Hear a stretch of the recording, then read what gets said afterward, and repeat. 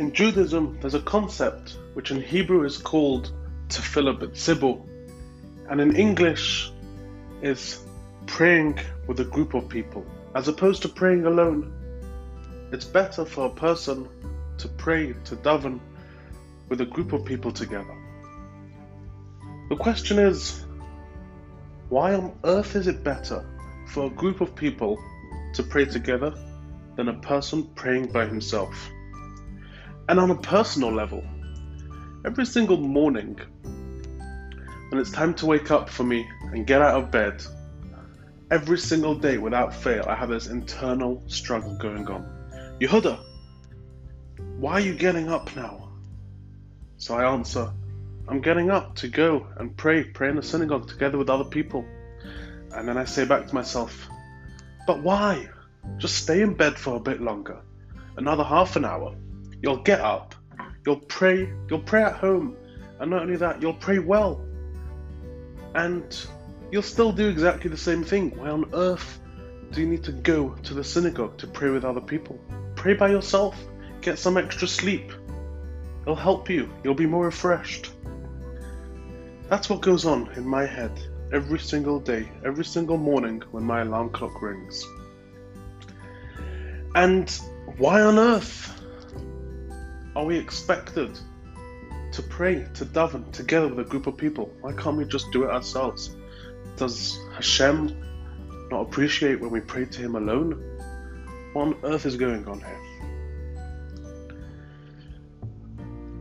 So to answer this, think about this scenario. Imagine standing outside King's Palace, and we want to seek an audience with the king. So we go to the front gates, we talk to the guard, and we say to the guard, we want to come in and talk to the king. So the guard will say, what's your name? Show me your identification. And if it's someone who the king knows, or someone important, then the guard will let the person in, and you can have a private audience with the king. But if you're just a normal person, and there's nothing special about you, then the guard will say, I'm sorry, king's busy, stuff going on, you can't speak to the king. But if we were to come with a whole group of people, stand outside with microphones, make a protest, and make our presence known, scream together and say, King, King, we need to speak to you. King, we need this, we need that. Then whether the guard wants to let the person in or not, the king will hear it by himself, even when he's inside the palace, because there's such a huge noise. There's a ruckus going on outside, so the king wants to know what it's about. So he says, what's going on outside? So the people inside say, well, there's a group of people that really want to talk to you. They've got something really important to say. So the king says, well, then let them in. And this is a similar idea when it comes to praying, davening to Hashem. So yes, if someone is truly special, if someone is truly righteous, if someone is so-called a favorite of Hashem, then he has absolutely no problem praying alone, praying at home. And Hashem, God, will hear his prayers, will listen to what he says. But someone like myself, how on earth do I know where I'm standing with Hashem? How do I know how Hashem looks at me? How do I know if I'm a righteous person who Hashem wants to talk to? Or how do I know if I'm just a simple person? In fact, I think I'm a simple person. I'm no better than anyone else.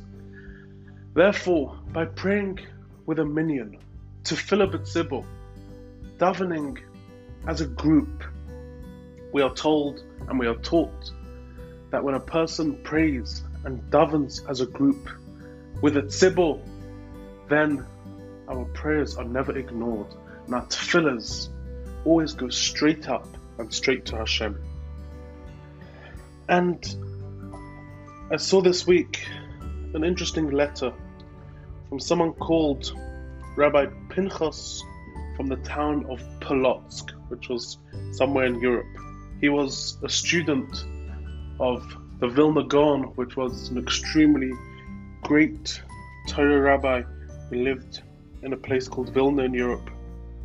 And he wrote in his will, which he gave out to his family after he passed away and to everyone who wanted to read it. He was speaking about the importance of praying as a community and as a group. And he says that every single time someone utters a word of prayer, every single time someone prays to Hashem, then picture it as if he's letting off out of his mouth some beautiful gems and some beautiful colors, some beautiful pearls, beautiful stones. Now, a person praying alone, he's praying, and let's say a beautiful pearl comes out, and this pearl is brought up to God in front of Hashem, and Hashem says, oh, that's really nice. But if people are praying as a group and as a community, then one person is letting off some pearls, another person is letting off some gems, another person is letting off some precious stones, another person is letting off some silver, another person some gold. And what happens is, he says, that the angels, the malachim, come and they take all these beautiful prayers and weave them together to form a crown. And they take this crown and they place it on Hashem's head, on God's head. Now imagine how much more beautiful and how much more appreciative will Hashem be, will God be, when he has a crown, a beautiful, gorgeous crown, made up from all the prayers of every single person in this community, made up of someone's pearls, someone's jewels, someone's gold, someone's silver. How much more beautiful is this as opposed to when it's just a single person who's got a single pearl or a single piece of silver or a single diamond? You cannot compare the two. And this is why it's so beautiful to pray as a community, because it's so much more powerful. And on another note, besides for this, that it's being so much more powerful, sometimes a person is not so righteous and a person doesn't do such good deeds, but yet this person still wants to pray to Hashem and still wants to talk to Hashem. So he can do that. But if it comes up, it's maybe going to come up like a bit of some tarnished silver or some old rusty gold. So what can he do? He wants to do better, but he's just not at that stage yet. But if he prays as a community, and if he prays together with others, then his prayer comes up as part of that crown. And in a crown, there's all different sorts of things. There's even some parts of the crown which is a darker color. But this darker color is amazing because it gives the final finishing touches to the crown. It brings out the points, it brings out the beauty, and around it there will be diamonds and gold and silver, and this darkness in there just adds to it. I know I have a silver cup which I use every single week on Shabbat to make Kiddush, and when it comes to the little designs and the grooves, then those parts are black and dark. Yes, they're silver as well, but they're black and dark, and that is what adds to the beauty of the cup. It makes it into what it is. If it wouldn't be dark and if it wouldn't be black, then we wouldn't be able to see the design properly. So too with the crown. Someone who is not that great a person, but he wants to pray and he comes as a community to pray, then his little blackness is adding to the design of the crown. And to finish off with an interesting thought, an interesting idea, which this person called Reb Pinchas from the town of Polotsk also says. He says, when Yaakov Avinu, one of the forefathers, the last one, Yaakov, Jacob, when he was praying to Hashem to be protected from his brother Esav, and he was begging Hashem that he should not be killed, So they explain there, the rabbis talk about that time, and it says Yaakov, Jacob, he was extremely worried and he was extremely scared that his tefillah, that his prayer wouldn't be answered and would be ignored. The question is, what, Yaakov, Jacob, he was one of our forefathers. He was the greatest of the great. Why on earth would he be worried it wouldn't be answered? And they explain from the Zohar, which is a great Kabbalistic book which teaches us all the secrets of the Torah. And he says that Yaakov, Jacob, he was worried that he was praying alone and he wasn't davening with a minyan.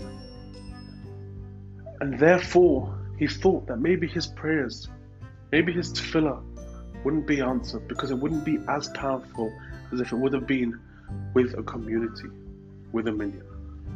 So there's just something to think about. If Yaakov, the greatest of the great, our forefather, one of our three founding fathers, which was so close to Hashem, so close to God, if he was worried that he wouldn't be answered because he wasn't praying with a minyan, davening as a community, then I think, what about myself? Am I going to be answered if I'm not praying with a community, if I'm not davening with a minyan? This is a thought, something to think about.